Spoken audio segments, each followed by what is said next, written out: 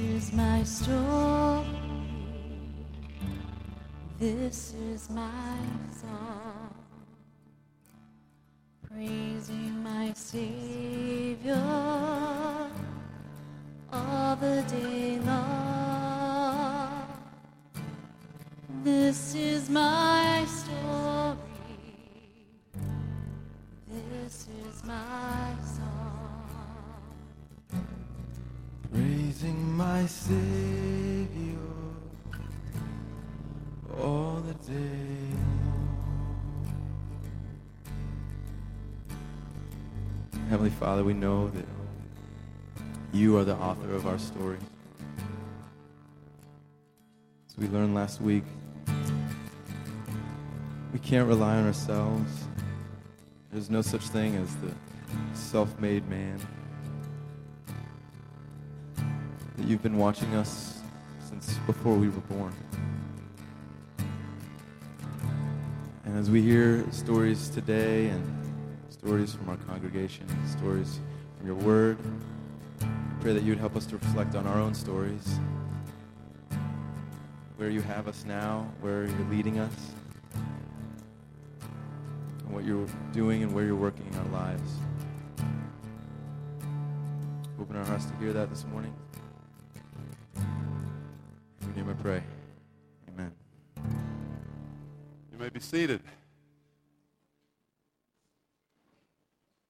Good morning, Gateway. This is Evie Showers. We're at the end of a series of messages, Evie, we're calling What's Your Story? So, Evie, what's your story? Well, when you called me about this yesterday, what did I say? I said... You have no idea what I mean. Well, I don't have a story. What do you mean? You absolutely do. We all have a story. Where'd you grow up, Ev, and what were significant things about growing up for little Evie?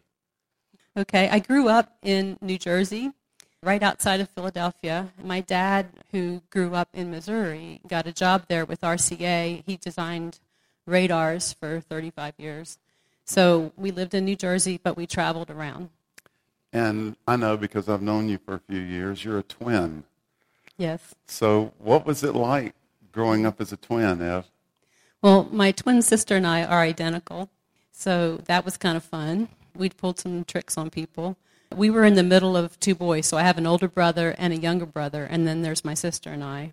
And it always made me feel just different and special to have a twin. And I had a built-in friend. I was painfully shy as a child, and having a built-in friend was pretty nice. I've never asked you this before, but are both of you shy, or is Ellen less shy, or?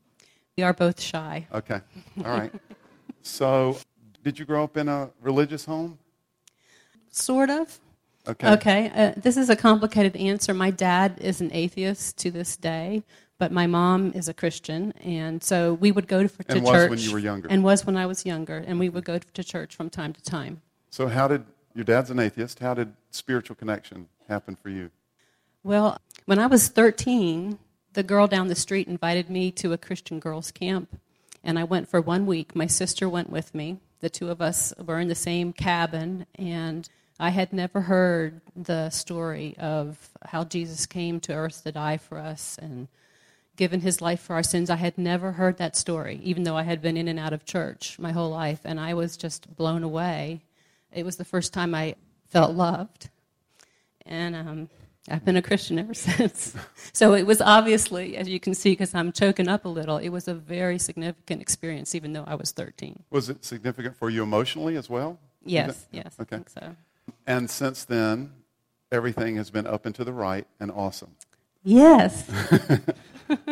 Okay. I've definitely had my ups and downs. That was a significant experience, but I wouldn't say that it was perfect since then, no. How have you nurtured that spiritual connection over the years? What's been important in nurturing that? Well, I don't want to sound like a cliche, but it's really true that community is important. When I graduated from high school, I went to college at a school in North Carolina called Wake Forest, and I looked for community, Christian community, from the day that I set foot on that campus. That's where I met my husband, and that was a significant place for me to figure out that what you always want to do is be in community, in Christian community, because you can't hide a lot of stuff when you're in community. Okay, so today I'm going to be talking about sharing our story. Our story is meant to be shared. Right. So how is sharing story, how does that work with you and for you? Because you are self-described shy. Mm-hmm. So sharing your story, what's up? I think what works for me, because so many things don't work for me when it comes to talking to people. What do you mean? Okay. Yeah, I often feel like it's hard to talk to people.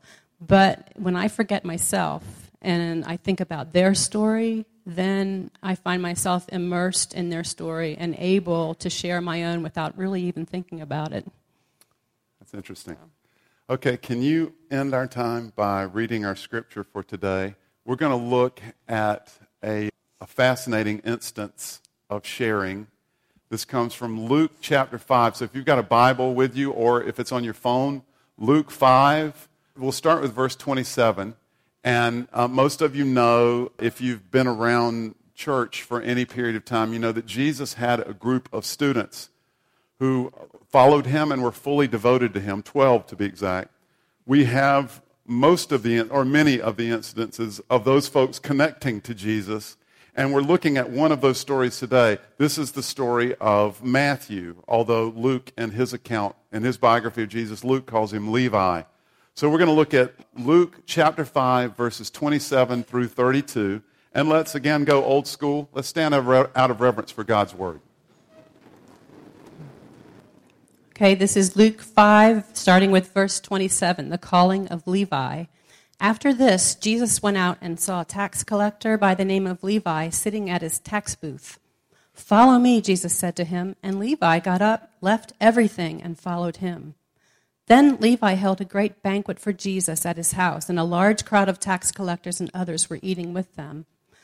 But the Pharisees and the teachers of the law who belonged to their sect complained to his disciples, "Why do you eat and drink with tax collectors and sinners?" Jesus answered them, "It is not the healthy who need a doctor, but the sick. I have not come to call the righteous, but sinners to repentance." Father, you are holy and remarkable, as we sang this morning. You're greater than obstacles and trials and even the idiosyncrasies of our personality, Lord, that keep us locked in ourselves or prevent us from entering in and connecting to you and with others. You're greater than that. And Lord, I pray today that you'd be speaking. I ask that you would forgive me of my sin and that what's said today would be of you. It would be your words. Lord, I pray that you would break open our chests and massage our hearts today, awake and alive with you and with your truth. In the strong name of Christ our Lord, we pray. Amen. You may be seated.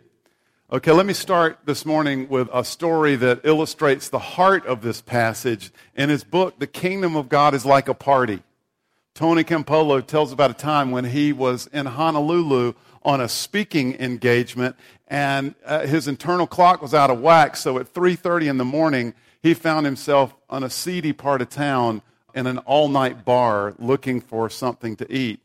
He was surrounded by a group of 8 or 9 prostitutes who had just taken the night off. And he overheard one of the prostitutes say to her girlfriend, "Tomorrow is my birthday." And then Campolo says this, her friend scoffed. "So what do you want from me? You want me to get you a cake and sing happy birthday?" The birthday girl protested, "Well, why do you have to be so mean? I was just telling you, that's all. Why do you have to put me down? Besides, why should you give me a birthday party now when I've never had a birthday party in my whole life?" When the prostitutes left, Campolo hatched a plan. He decided to go back the next night, decorate the bar, wait for the girls to arrive, and give the birthday girl a surprise party. The bartender was willing and even agreed to bring a cake. So the next night, the stunned girl walked in and was taken completely aback when the whole bar sang happy birthday to her and she saw her cake. At one point in the evening, Campolo offered to say a prayer for the woman before the obviously stunned crowd. And after the prayer, the bartender turned to Campolo, and I'm reading again from Campolo. Hey, you never told me you were a preacher. What kind of church do you belong to? Campolo replied, he says, I belong to a church that throws birthday parties for whores at 3:30 in the morning. The bartender then sneered, no, you don't.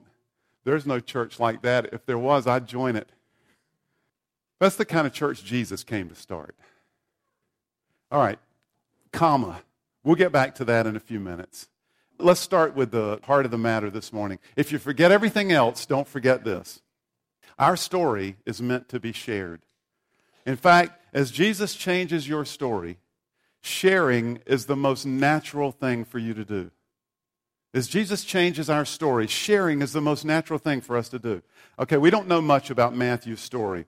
In this biography, Luke calls him Levi, and it's not uncommon for people in the ancient Near East to have had two names. We know just from among the disciples themselves, Thomas is also called Didymus. Peter is also called Cephas. We know that he was probably well educated. He probably spoke Greek and Aramaic. He was probably very wealthy, and he was probably utterly reviled and hated by his neighbors, and the people of his community, tax collectors, usually were.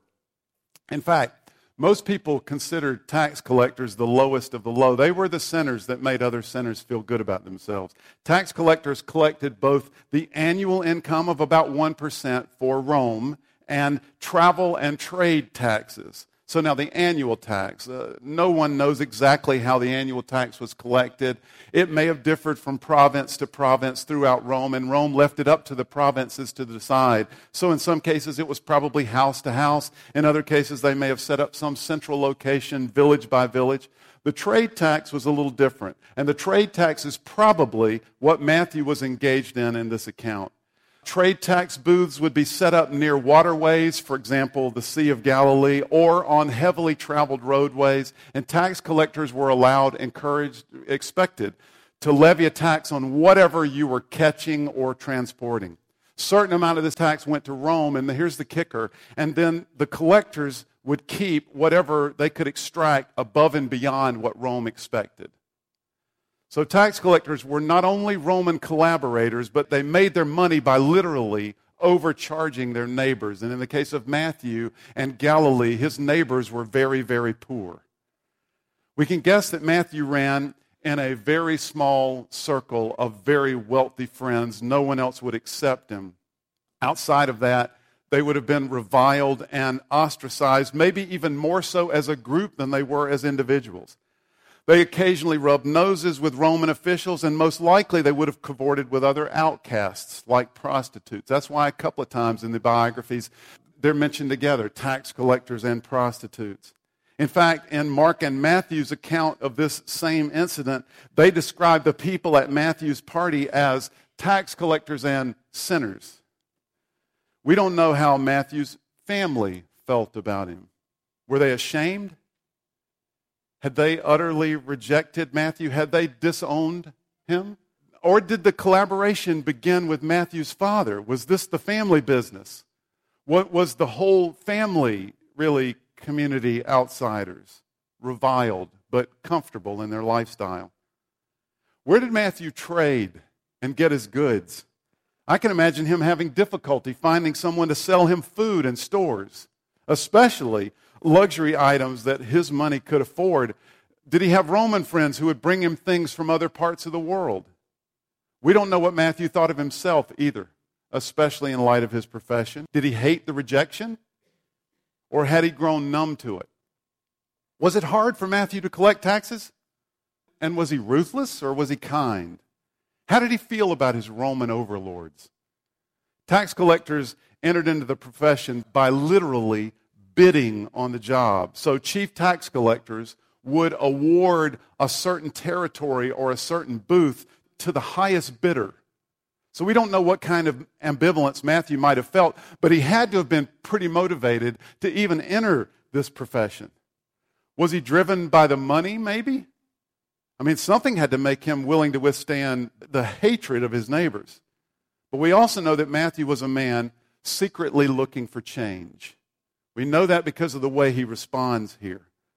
He must have wondered if real change was even possible for a guy like him. Where could he go to look for change? The Pharisees wouldn't even allow him to enter Torah classes or worship services. There would be no religious friends. They would have all rejected him. Maybe he was interested in Roman religion. Did he try it for a while? Maybe the worship of the gods helped assuage his guilt somewhat.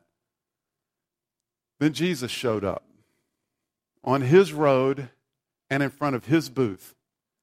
Now, as I've said before here at Gateway, by this point in his ministry, Jesus was already a rock star in Galilee.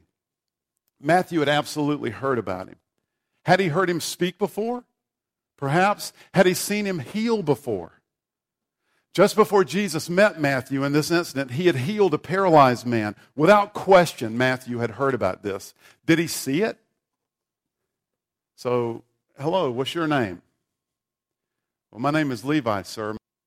My friends call me Matthew. Don't you know there were many occasions like that in Jesus' life? I bet people ended up saying things all the time that they hadn't expected to say. Well, Matthew, I don't have anything to claim. No cargo, no cart, no fish. I'm afraid I'm of no help to you. Yes, I can see that, sir. Do you know who I am? I think so. I think you might be the Rabbi Jesus. Well, then I'm at a decided disadvantage, Matthew. You know something about me, but I know nothing about you. What's your story? I'm a tax collector, Rabbi. Well, I can see that, but what's your story? Do you imagine things differently? Matthew, do you want things to be different? Do you want things to change? Really change?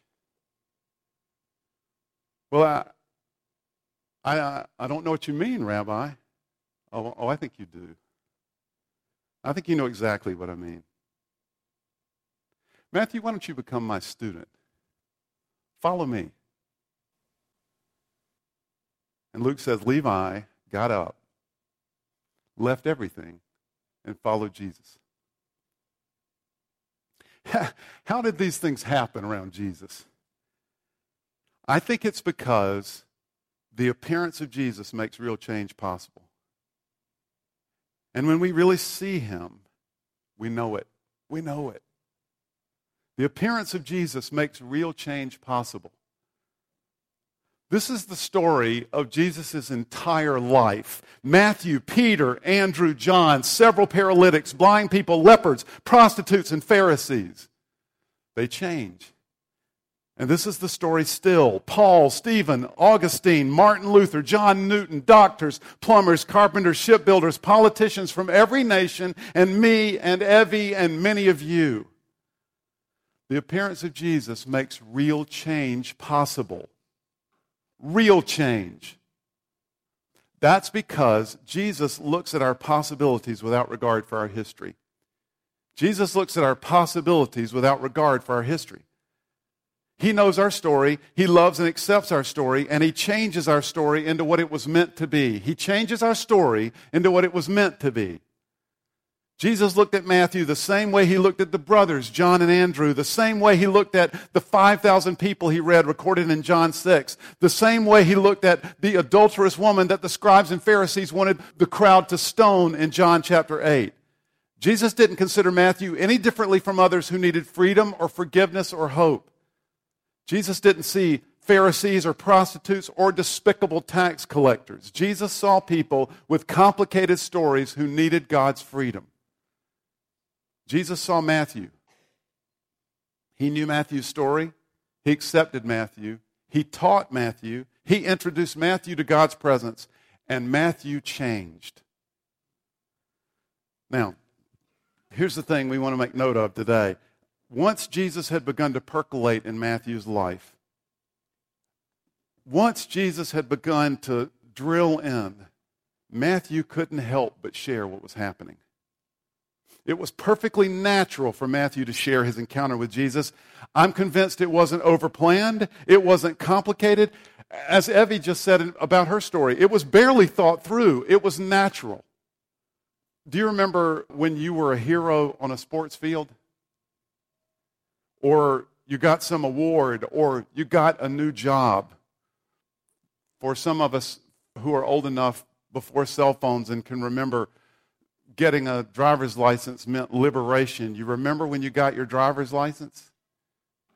You didn't have to have someone tell you, you ought to share that. You couldn't help but share it. You wanted someone to know. The change Jesus brings spills into the rest of our story quite naturally, inevitably. Our story is meant to be shared. So Matthew experiences a bolt of emotional and spiritual lightning in the form of an encounter with God squeezed into human skin. And what does he do? What does Matthew do when his world gets rocked? Matthew does what a guy like Matthew always does on special occasions. He throws a party. And then according to Luke, then Levi held a great banquet for Jesus at his house, and a large crowd of tax collectors and others were eating with them. And here is Jesus on the wrong side of town at the wrong time of night, partying with the sinners. Because that's the kind of church Jesus came to start. So, what's the message for us here at Gateway this morning? Okay, well, some of us, if we put ourselves in this story, we're on the outside with the Pharisees. Some of us are on the outside looking in, being critical of Jesus and judging the whole affair. This is sometimes in spiritual circles called legalism. Why do you eat and drink with those people? This is about creating categories that somehow make us better than others in our own eyes. I'm not going to say much about legalism today. I'll give an explanation for why in a second. But I want you to know, if you want to talk about it afterwards, let me know. I was raised in legalism. Friendly legalism, but legalism nonetheless. In the circles that I grew up in a Baptist church in the Bible Belt in South Carolina, in fact. And in South Carolina, there were more Baptists than there were people. And they used to tell jokes in Baptist circles that, so-and-so, Mr. So-and-so, he died and he went to heaven. And they showed him his room and he was all delighted and all of his friends there. And then someone else died, Mr. So-and-so died and he went to heaven. And they're walking down the hall and they pass the room. And St. Peter says, shh, you better be quiet. Why is that? Well, Mr. So-and-so and his Baptist friends are in that room and they think they're the only ones. And that joke was told in every church. It was told about Catholics. It was told about Presbyterians. It was told about Baptists because we all thought that we were the only ones. We've forgotten that we don't have all the answers. We've forgotten that our story doesn't always go up and to the right. We've forgotten that we're just people with a story like everyone else. We're just people who have seen glimpses and heard rumors of glory. And we're people who are being changed into exactly what we were designed to be because God has made a connection with us. Repeat. We're people who are being changed into exactly what we were designed to be because God has made a connection with us. And on our best days, we know it. So, some of us stand on the outside looking in like Pharisees. Stop it. But Gateway, for most of us, that's not where we are. I think those of us who are baby boomers, and that's those of you who are 107 to 149 today, I think those of us who are baby boomers did a fairly good job of deciding denomination means nothing. So we graduated from college and we went off exploring, and then we had children. We thought, oops, I better get back to church, and it just didn't matter to us what the denomination was of the church that we went to. And we were a little tired of rules and regulations, and we knew that it was really about relationship. And so I think that among the many terrible things that we've done, I think one of the things that baby boomer spirituality did is it reintroduced the importance, the significance, the centrality of relationship and of community. I think it dramatically diminished the effect of legalism in American Christianity and the American church. Oh, we still have it. We still like to judge other people's sins more harshly than our own, especially sexual sins. But mostly you don't have the kind of legalism in the church today that you had in the church that I grew up with. Those of you who are baby busters or those of you who are the children of baby boomers, Jordan and all the rest of you, you're welcome. I think that's one of the things that we've done. I don't think most of us at a church like Gateway most of us. There are a few of you who are exceptions, and you know who you are, but I don't think that most of us are standing on the outside of the party saying, why are you eating with those people? No. I think for most of us, we wouldn't be on the outside. We'd be in the party. We just forget to ask Jesus to come. I said at the beginning today, as Jesus changes our story, sharing it is completely natural. You know what else is natural? Fearing what people think of you. Or becoming so busy, you lose touch with what's real and what's happened to you. I don't know what comes to your mind when you think of throwing a Matthew party, but a couple of things come to my mind that I hope is going to give us food for thought. Now, this is not profoundly practical, but I really do want us to chew on the next few minutes this morning. A couple of things for us to think about, because I'm going to issue an assignment at the end of today. So first of all, first thing to think about, I think there are ways of relating that have to be identified and unlearned in order for the completely natural tendency to share our story come through. Let me say that again. I think there are ways of relating that have to be identified and unlearned in order for us to allow the completely natural tendency to share our story to come through. For instance, maybe you're driven deep down inside by the desire to be impressive or to be respected. And there are ways of relating that you've developed over a lifetime that aren't helping you. And they may have to be unlearned if you're going to do the completely natural work of sharing your story. Because sometimes you're at Matthew's party and you're extremely interested in finding out who else is there and knowing that they know you're there and knowing that they're impressed with you. You're so interested in that, you forget Jesus is at the party and you forget to introduce him. Or maybe you're driven by the need to be liked, or the fear of making a mistake, or the fear of being taken advantage of, or the fear of looking foolish. And you've developed ways of relating over a lifetime that aren't helping you, ways of protecting yourself, ways of guarding yourself that inhibit the completely natural tendency to share your story. These ways of relating sometimes block the natural flow of God connecting and changing you, and then you sharing that change. I was percolating on this Friday, and Diane got an email from a friend of ours, and in it was a link to I don't know if any of you have seen this, but a TED Talk, How to Tie Your Shoes. Go look it up if you haven't seen it. It's like 3 minutes. And this guy's he's funny, it's very captivating, and he does a talk on how all of us have tied our shoes wrong our whole lives. You know, Diane told me about this, and I looked it up, and I thought, well, that's an interesting illustration. No, he's literally talking about tying your shoes. And he says that he always had trouble with these kind of laces, you know, the round kind. They would always come apart. Mine always do. So he shows you an alternate way of trust me, an alternate way of tying your shoes. I've been doing it now for 2 days. It works. It's better. However, every time I go to tie my shoes, you know, you learn how to tie your shoes. I don't remember how old I was, little. You learn to tie your shoes a certain way. We all learned. I know you're tying them the wrong way. We all learned the same way. And every time I've tied my shoes over the last couple of days, I have to stop and think. But it creates a stronger knot. There are ways of relating that you and I have to identify and unlearn in order to allow for the completely natural tendency to share our story.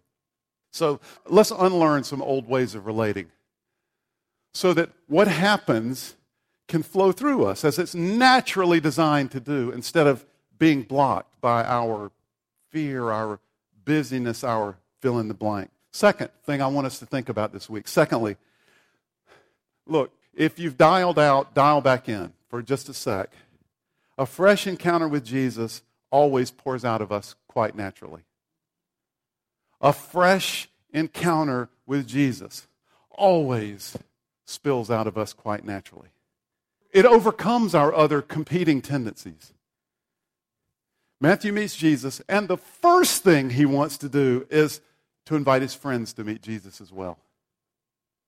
If we have a sharing problem, don't miss this. If we have a sharing problem, it may be that we have a connection problem.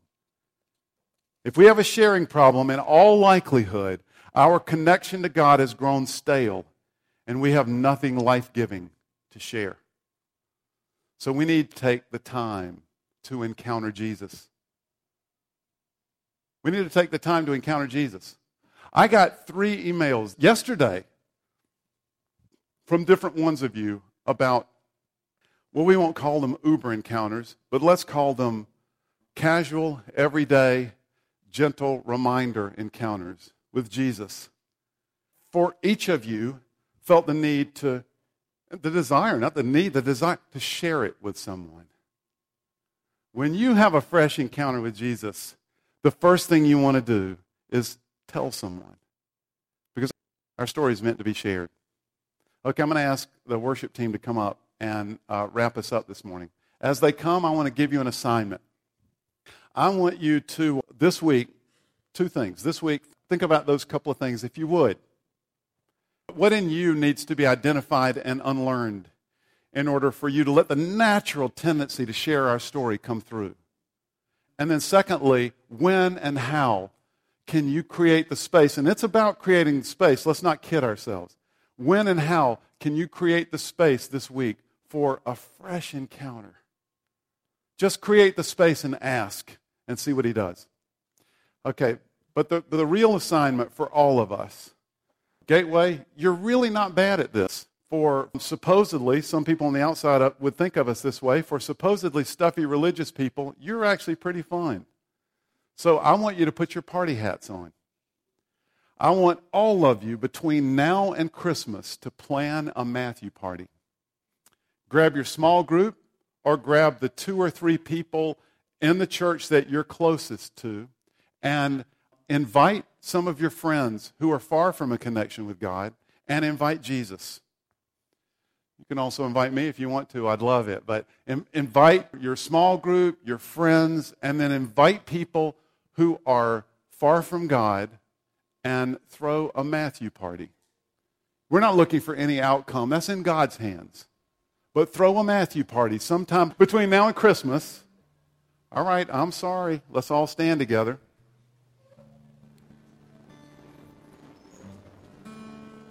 All right, raise your right hand. Repeat after me. Right hand, repeat after me. I, fill in your name.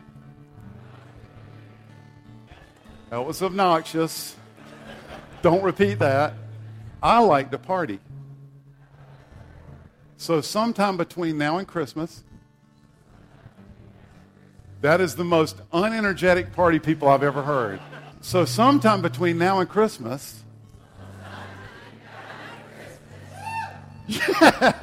I'm going to throw a Matthew party. And I'm going to remember to invite Jesus. Okay, now you can put your hands down. Let's all get comfortable with one another. I want you to turn to a couple of people around you, and I want you to say, that was really awesome. I feel incredibly convicted. You're not invited to my Matthew party. So go ahead. Tell somebody they're not invited. Okay, that's enough partying. So remember, we got some things to unlearn, and we're looking for space this week for a fresh encounter with Jesus. We got some things to unlearn, and we're looking for some space this week for a fresh encounter with Jesus. Because Jesus is mine. And when Jesus is mine, there's it's awesome. There's an assurance. When Jesus is mine, there are glimpses of glory and rumors, and we get hints, and there are visions of rapture. And once in a while, when we create the space, we can be perfectly at rest. Let's sing, choir.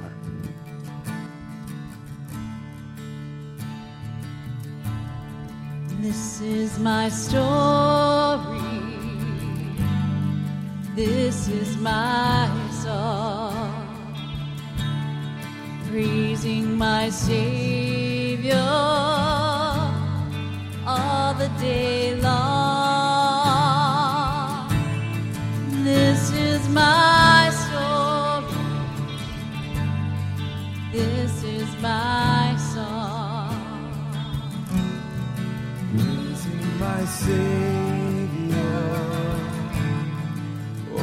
day long. Sing it from the top. Blessed assurance. Blessed assurance, Jesus is mine. Oh, what a foretaste of glory divine, heir of salvation, purchase of God, born of His Spirit, washed in His blood. This is my story. This is my song. Raising my Savior all the day long. This is my story.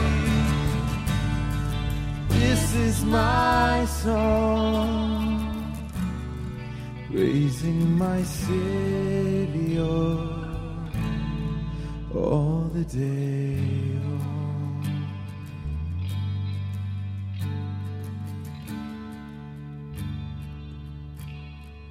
Okay, wait, let's pray for me. Father, thank you for being with us today. We thank you that you've reached down and included us in your story, and we are reminded that this is all your story. Guide us as we live out the stories that you've given each of us, and be with us this week as we go out, part of your larger community. And we ask, Lord, that you would accept the gifts that we're about to give, and continuing in our worship and praising you, and ask you to just use us and use our gifts for you in this kingdom. In Christ's name we pray. Amen.